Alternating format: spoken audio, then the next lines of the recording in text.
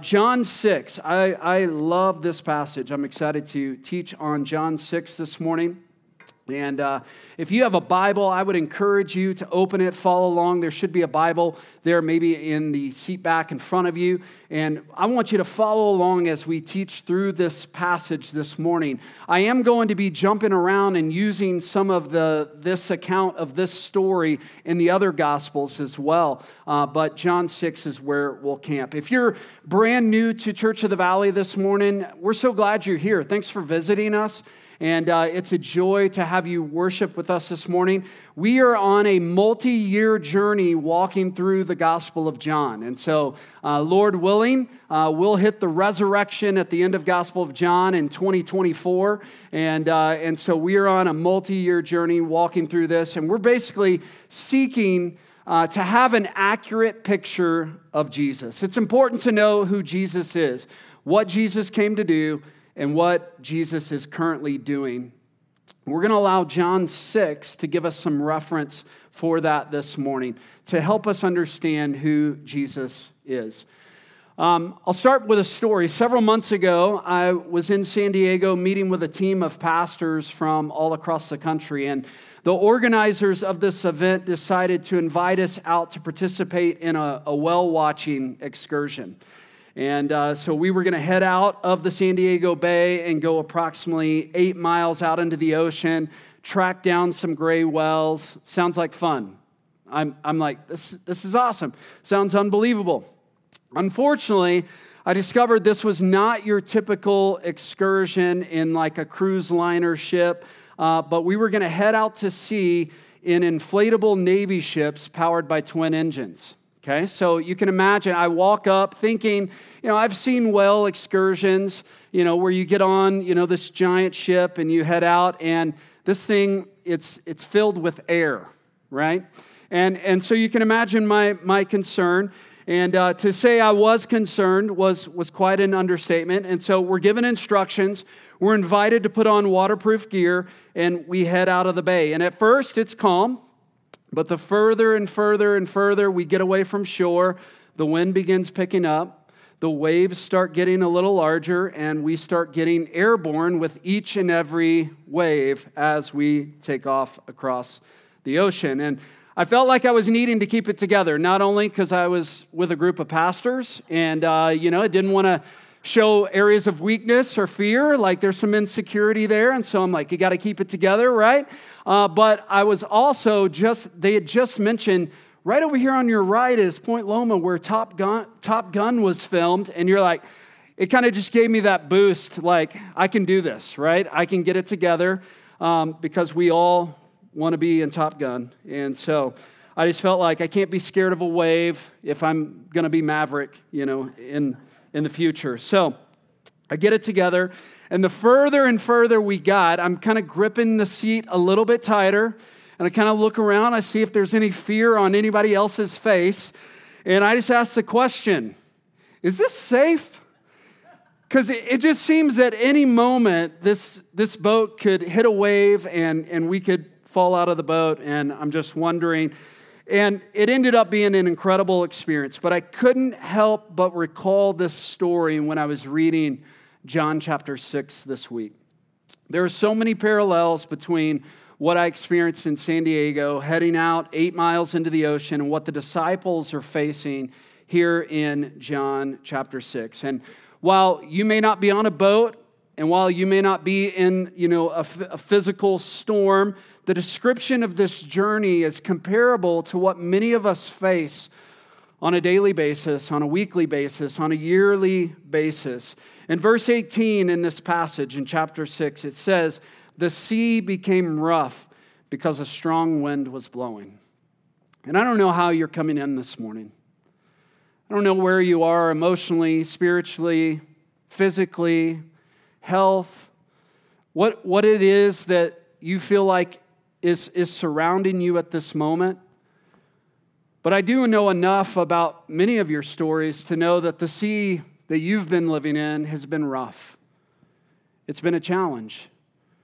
It seems like the wind is against you. We see this story also portrayed in the Gospel of Matthew and the Gospel of Mark. And Mark 6 describes this journey maybe in a more descriptive way. In Mark chapter 6, verse 48, it says, he saw that they were making headway painfully. And I'm not going to ask you to raise your hand this morning or to admit publicly your area of weakness, but I just want to ask you, do you feel like you're making headway painfully through life? That this journey of life that God has you on is challenging. There's a wind that is stacked against you. And that's how many of us would probably describe our life this morning. And if that isn't your experience, praise God. But I've journeyed long enough through this life to know that if I'm not in a storm, there's probably a storm coming. And the question is, will we be prepared? Jesus was out to prepare his disciples. If you remember from last week, we looked at the earlier part of John chapter 6. We heard about Jesus miraculously feeding the crowd of people that had gathered on the hillside. And he did this. Thousands of people gathered. And it says he did so with just 5 barley loaves and a few fish, and he fed thousands. And John's gospel calls this a sign. He doesn't call this a miracle. He calls this a sign because it was something that was meant to point. It wasn't something that we were to focus on the miracle in and of itself. It points to something. And the miracle, that event, the feeding of thousands of people right there on that hillside, was a sign that was to point to the identity, power, and character of Jesus. It was meant to give an illustration. It was meant to paint a picture. It was made to point a portrait, an accurate portrait of who is Jesus. And it says that Jesus, at the end of our passage last week, it says that Jesus is going to depart from them because they lacked spiritual perceptivity.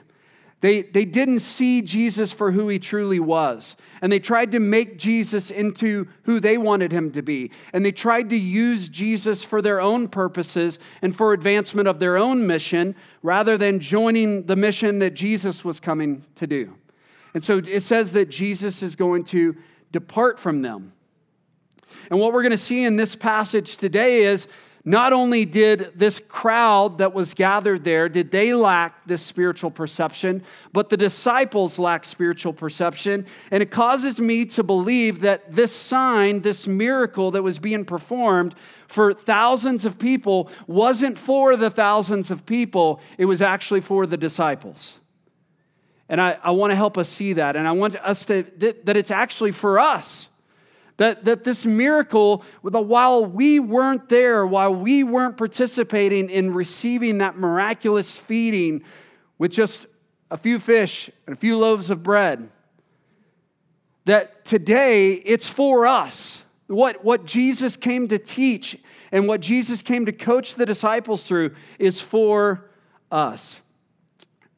He invites Philip in. Remember that from last week? Like he has them look upon the crowd and he says, look, how are we going to feed all these people? And it says, even though Jesus knew what he was going to do.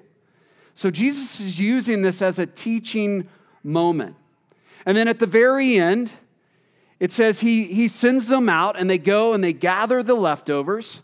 And they gather the leftovers. And how many baskets were there? 12. And it's like, why 12? I don't know. Maybe every single one of the disciples had a basket. And so they're standing there with an abundance of bread and fish, all these leftovers, and they're going, how did this happen? And they're astonished. And they're amazed. And they're just standing there with this abundance, with these baskets. And it's just a picture and a portrait of going, look at what I can do. It's not meant to gaze at the basket. It's not meant to look at the food and go, wow, look at all this food. It's meant to go, look at Jesus. And they're going to miss it. Why? How do we know that? Well, that's where the text takes us. Jesus teaching them. He wants the disciples to know and trust in his true nature. And there's reasons to believe that this isn't just a random event, but there is a redemptive plan that is happening here in John chapter 6. And I want you to see that because so often for us, we think, man, this is just a random event. We're experiencing the storms of life. We're experiencing a headwind that's come against me, and I don't know what to do, and I'm rowing ferociously, and it doesn't seem like I'm getting anywhere. And often, we can just look at it as a random event, and we don't see it as God's redemptive plan in our life. And that's what I want to help us see. In verse 16 and 17 in our text this morning, it says this.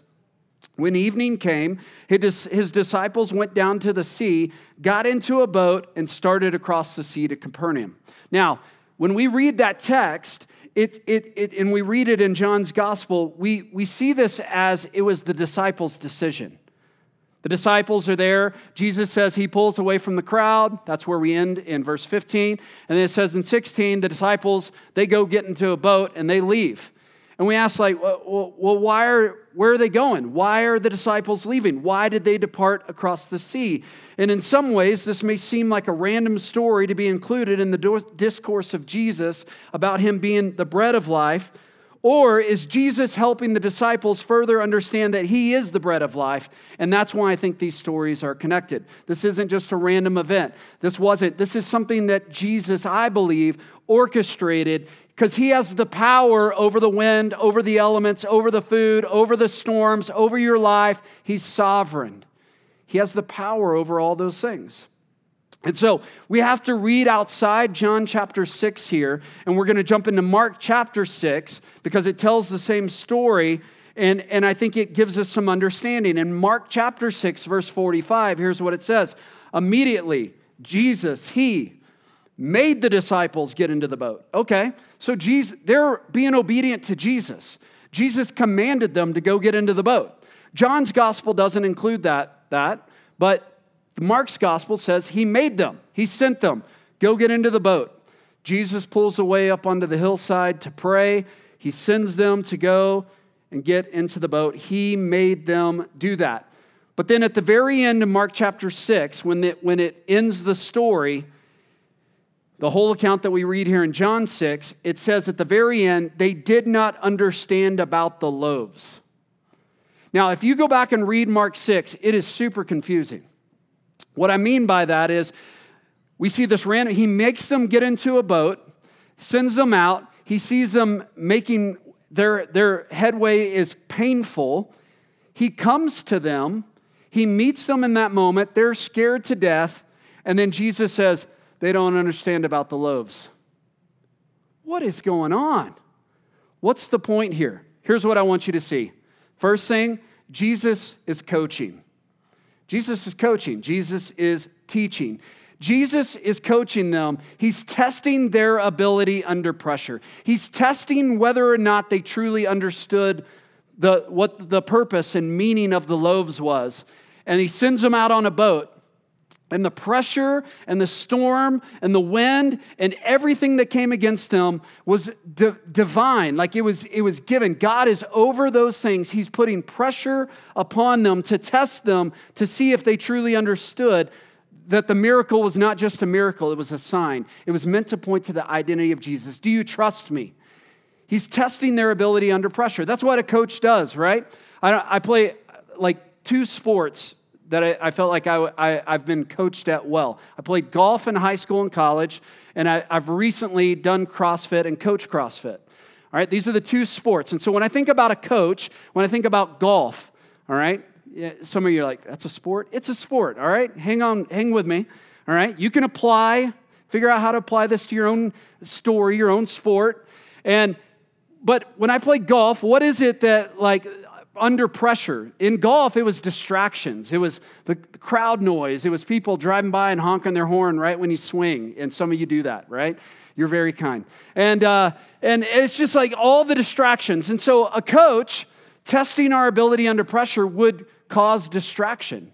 He would want there to be extra distraction so that you can tune your mind to get focused on hitting this little white ball down the fairway and chase it. And so a coach would do that. He'd apply pressure. And then I think about CrossFit. In CrossFit, you want distraction, right? Because you don't want to be sitting there the whole time thinking, gosh, I just hear myself breathe, and I'm barely breathing, and my lungs are burning. And so you turn on music, and you turn it really loud so that you don't hear yourself breathing. You don't know if you died. And you're just sitting there, and you're trying to ferociously try to get through the workout. And so if you want to test your ability under pressure, you remove music. I know a lot of times when I go running with a group of people, they'll be like, hey, can we turn on some music? Or can you talk? It's like, I don't want to have just silence when we're working out. And so you want to remove the distraction. And so I'm like, well, let's take that away, because that's going to equip us to better deal with the pressures, right? What Jesus is doing, Jesus is testing them. He's equipping them for what's to come. And we may not look at this and we go, oh, it's a random event. They're in a storm. And I want you to see this is God's redemptive plan for the disciples to teach them and show them what they're truly holding on to. He's preparing them. And we see this in the questioning of Philip last week. Although Jesus knew what he was going to do, Jesus is teaching him. He's wanting to produce something in him. And many times the fulcrum that God uses to produce something in us is the storms of life. Paul Tripp says this, God will take you where you do not want to go in order to produce in you what you could not achieve on your own. Where many of us don't want to go is a storm. If you're like, hey, I would really love if a storm in my life would just surface this week and I could just walk through that, right? That would be awesome. We don't want to painfully make our way through that. But it's many times in painfully making our way through life that God begins releasing me from reliance upon me. And what he's showing them here is these are fishermen. These are not people who are scared of the sea. They're not people who are scared of a little wind. They're used to this. But they find themselves in a place of fear. And it may not just be the fear of the storm, but a fear of Jesus even coming to them, what we're going to read about. But they find themselves afraid. And it just goes to show that their trust is not in Jesus. It's perception. Do we have the spiritual perceptivity to see the storms of life not as evil intent, but God's redemptive plan? And here's what I would say. There are evil actions in life. And so please don't hear me referencing those this morning as sins that people have committed against you and referencing those as storms of life and going, that's God's redemptive plan. I believe God is sovereign over those events, and I believe that God will use those events to redeem and for his purposes. But I'm talking about the storms of life that we face and we encounter. Do we see those? Do we have spiritual perceptivity to go, this isn't just a challenging situation. God is really trying to teach and grow and produce something in me in this moment. In 1 Peter 1, 6 through 7, it says this, in this you rejoice, though now for a little while, if necessary, you have been grieved by various trials, so that the tested genuineness of your faith, more precious than gold, that perishes though it's tested by fire, may be found to result in praise and glory and honor at the revelation of Jesus Christ. We hear a few things in that. Grieve, trial, and test.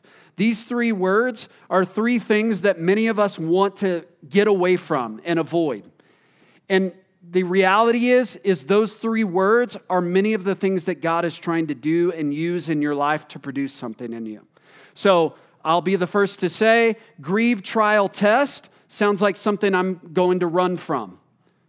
Right? Anybody else with me in that?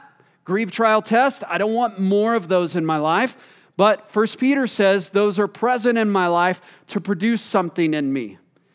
And so that it would lead to glory and honor and praise when I'm with Jesus and go like, oh, that's what that was for. That's what that was for. And it just shows those trials, those storms of life are meant to produce something in us. What Jesus is seeking to do with the disciples, I believe, is Jesus is trying to prepare them for the work that lay ahead. This is not the worst storm that the disciples will face. I found it interesting that a lot of commentators pointed to another point where 5,000 people were saved In Acts chapter 2, we read about this. And what comes after that great victory? Persecution. And the question is Jesus can do the miraculous. Jesus can feed 5,000 and Jesus can save 5,000. But storms of life are still going to surface. And Jesus, who was enough to feed 5,000 and Jesus, who was enough to save 5,000, is going to be enough in the midst of persecution and is going to be enough in the midst of the storms of your life. But do you believe in that? Pastor Tim Keller in New York City talks a lot about what Jesus is doing is Jesus is seeking to reveal our life rafts that we're holding on to for security. And a lot of us, we have those. We think it's our relationships, our house, our job, our security, our finances, whatever it is, our saving account, our wits, our knowledge. And these are just false life rafts. They will not save you. They will not help you endure to the end. And like we go back to John chapter 3, they will always leave us empty. They will always leave us seeking for more. But Jesus brings the abundance. Jesus leaves them there with 12 basketfuls. And like this is where you put your trust. Jesus is coaching them. Jesus is coaching them. But it says they did not understand the loaves. They didn't have the perception to be able to see the loaves and see what it meant, to see what it's pointing to. Not only does Jesus coach, but Jesus cares. Not only, I think this is important because a lot of times we're like, man, Jesus, you're wanting to produce something in me. Yeah, he wants to lead you to something that will truly give you hope, somewhere you can truly find an anchor, somewhere you can truly be secure, not all these false securities that we hold on to.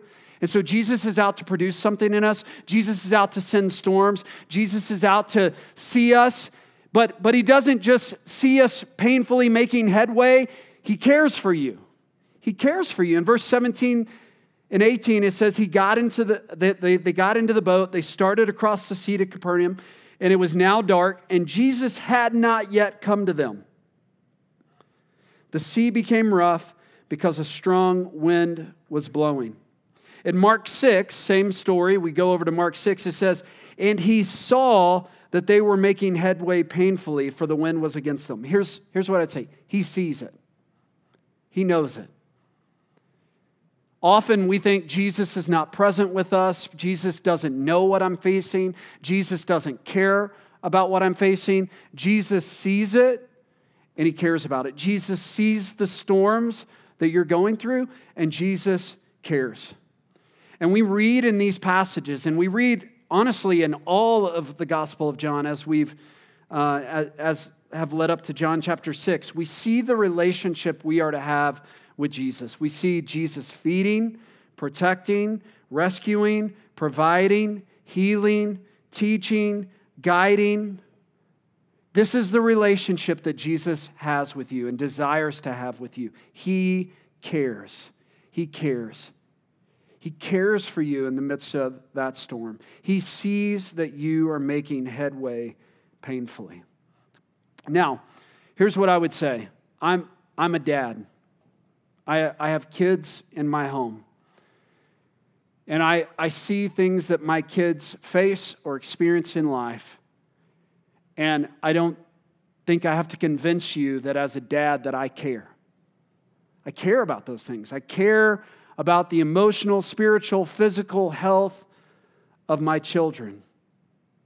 And my heart in those moments when I experience my kids facing something is to draw near, to come near.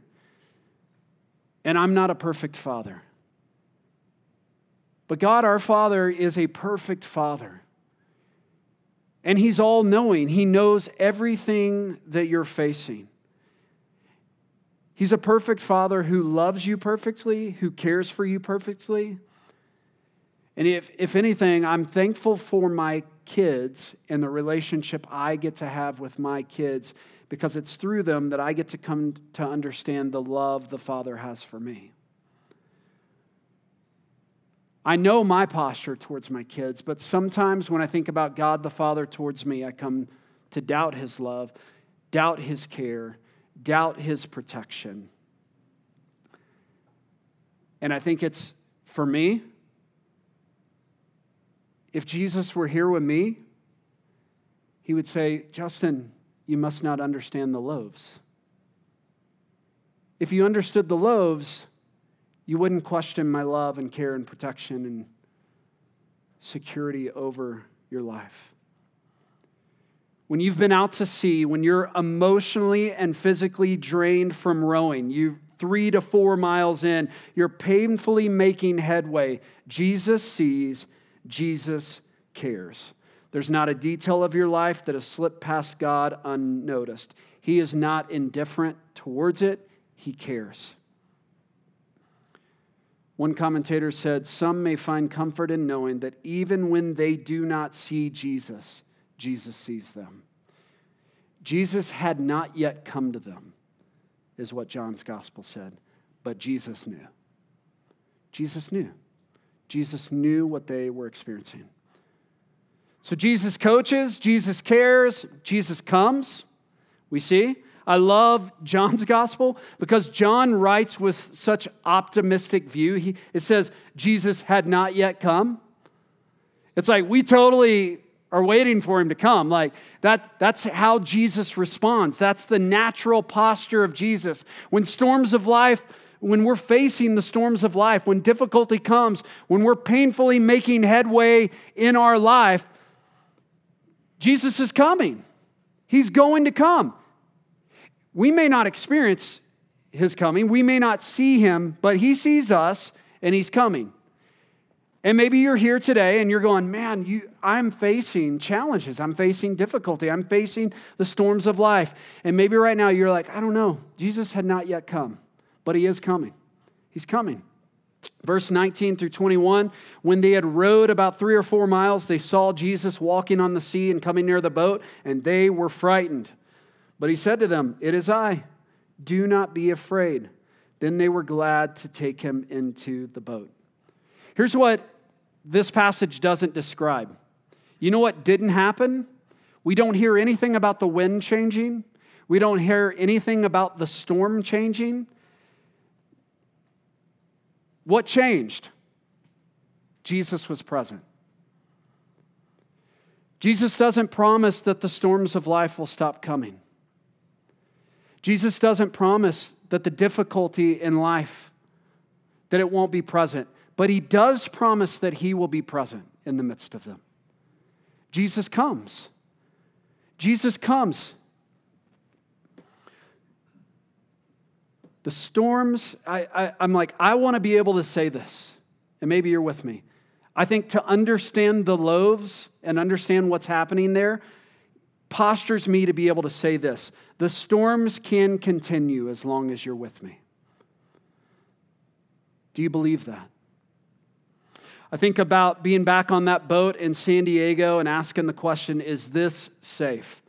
And to be quite honest, in that moment, the only thing that made me feel safe was that the person driving the boat was intimately aware and knowledgeable about the boat. They were a Navy captain. So we're on this little inflatable boat, Navy. I'm like, I don't know. That person knows this boat inside and out. He knows the possibilities of this boat, knows the ocean, has been on the ocean, is intimately aware of the ocean. And I think about this, the disciples, it says they were glad to take him into the boat. I'm just thinking if I was out to sea and the Navy captain was not on the boat with me, I would be glad to take a Navy captain onto the boat. And here's the thing. I'm looking back at the guy who just multiplied fishes and loaves, and like we see this multitude of food and abundance. And I go, I'm going to be glad to take that guy into my boat. Not just because he knows all things and he's intimately aware, but he actually has power over the storm. He has power over the wind. He is sovereign over the events that are occurring in your life. He has power. And in the midst of that, if the storm doesn't stop, just to have him near, just to have him present, he is acquainted with me. He is knowledgeable of me. He knows my fears. He knows my life. He knows my storms. He is over the storms. He has power over the storms. He's walking on top of the storms. I don't know anybody else who can do that. And I think that's why they're moved to fear, because they're looking at this guy and going, I don't know who that is that walks on water, but that's somebody powerful. And I would be glad to take that guy into my boat. Here's the question. Is Jesus in your boat? Have you invited Jesus? Jesus, come into the boat. I am painfully making headway in life. Doesn't mean the storms will stop. It does mean that he will care for you. He will coach you. He will come to you. He will be present with you. And I want you to see where the ultimate destination leads. That Jesus will one day calm the storm. The storm will be calmed. In verse 21, it says, and immediately the boat was at land to which they were going. It's almost like this is another miraculous event. Here we are rowing painfully, we're in the middle, not making our way across, and all of a sudden, we're at the shore. They were at the land to which they were going. An old hymn says this, not our choice the wind's direction, unforeseen the calm or gale. The great ocean swells before us, and our ship seems small and frail. Fierce and gleaming is thy mystery, drawing us to shores unknown. Plunge us on with hope and courage, till thy harbor is our home. He's leading us to a place of ultimate security, ultimate refuge, ultimate calm, peace. Psalm 107 describes this. Psalm 107, verse 23 through 30, as a prophetic word of this event and what Jesus is doing in all of life. It says this, some went down to the sea in ships, doing business on the great waters. And they saw the deeds of the Lord, his wondrous works in the deep. For he commanded and raised the stormy wind, which lifted up the waves of the sea. They mounted up to heaven. They went down to the depths. Their courage melted away in their evil plight. That's me in San Diego. They reeled and staggered like drunken men and were at their wits' end. Then they cried to the Lord in their trouble, and he delivered them from their distress. He made the storm be still, and the waves of the sea were hushed. Then they were glad that the waters were quiet, and he brought them to their desired haven. This past year, I got a tattoo of an old pirate ship on my arm on the stormy waters as a picture of life. Like we are on the stormy waters, but Jesus is leading us to a safe haven. He's leading us to a safe harbor. And so here's the question for us this morning. In the midst of the storm, in the midst of the difficulty, in the midst of the wind and the pressures that are piling against us, I pray that we would be more afraid of Jesus than we would be the storm.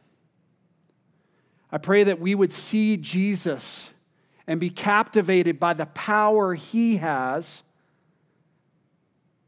not the power of a storm.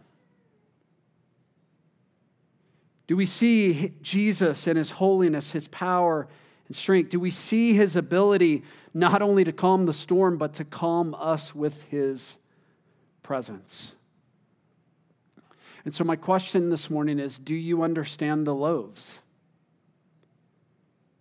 I think Jesus is doing this for us. And I would describe it like this. When we think about the story of the disciples headed out to sea, painfully making headway across the water, not being able to reach their safe harbor, not being able to reach their safe haven. Jesus sees them, Jesus cares for them, Jesus comes to them. And Jesus says in Mark 6, I think verse 52, they did not understand the loaves and their hearts were hardened. Let me ask you a question. What was the evidence to Jesus that they didn't understand the loaves? And I want you to think about that. What is it that Jesus saw in that moment? Them upon the waters that caused Jesus to say, they don't understand the loaves. And then I'll ask another question. What would be evidence that they did understand the loaves? If Jesus were to see that same event play out differently, what would have to play out differently about that event that would cause Jesus to say, you understood the loaves. You understood what I was doing there. You understand. And I think if we wrestle with that question, I think the first one being, what was it that gave evidence? It's their fear, it's their insecurity, it's the fact that they're frightened, it's the fact that they're the way they process this storm. And I go, it would be different if the way they processed the storm was one with boldness, one with crying out to Jesus, one who believed if he can multiply a few fish and a few loaves of bread and multiply that, then he has the power to do anything. And we, although he's on the hillside, he knows he's with us. He cares for us. He can do anything. And I just feel like that their trip across that sea would be marked with boldness, courage. And I think that's the thing that Jesus is wanting to produce in them, not in their own strength, but in who Jesus is. The sign was meant to point to him, and they missed it. They lacked spiritual perception. So my question to you this morning is, what is your life marked by? Is it marked more by fear, questioning the authority and power of Jesus, questioning what Jesus is capable of doing, questioning the strength of Jesus? Or is your life characterized by knowing that Jesus is a safe place? Jesus is a place of security. Jesus is a place I go when I'm afraid. Jesus is a place where I go when I'm in the storms. Jesus is the place where I come when I'm painfully making headway through life. Do I lose my mind, or does Jesus anchor me? And I think that's the lesson that Jesus wants to communicate. How we respond to the storms of life communicates what we believe about Jesus. It's meant to point to Jesus. It's meant to secure us in Jesus. Do you have that type of security today? Let's pray together. Father, thank you that you have not left us in this life to navigate life on our own. Father, you care for us. You care for us. You know what we're experiencing. You know what we are facing. You know what we are walking through. And for many of us in this room, painfully making headway through life may be an understatement. For some of us, we may not be experiencing any headway in life. So, Father, I pray this morning that you would meet us, that you would build courage in us, you would build boldness in us. May you move us to a place of trust in you. May we not see the miraculous sign and just go, what a miracle. It's good to keep Jesus around, but we would take Jesus in our boat and go, we need your presence with us. We need your presence with us this morning. We pray in the name of Jesus. Amen.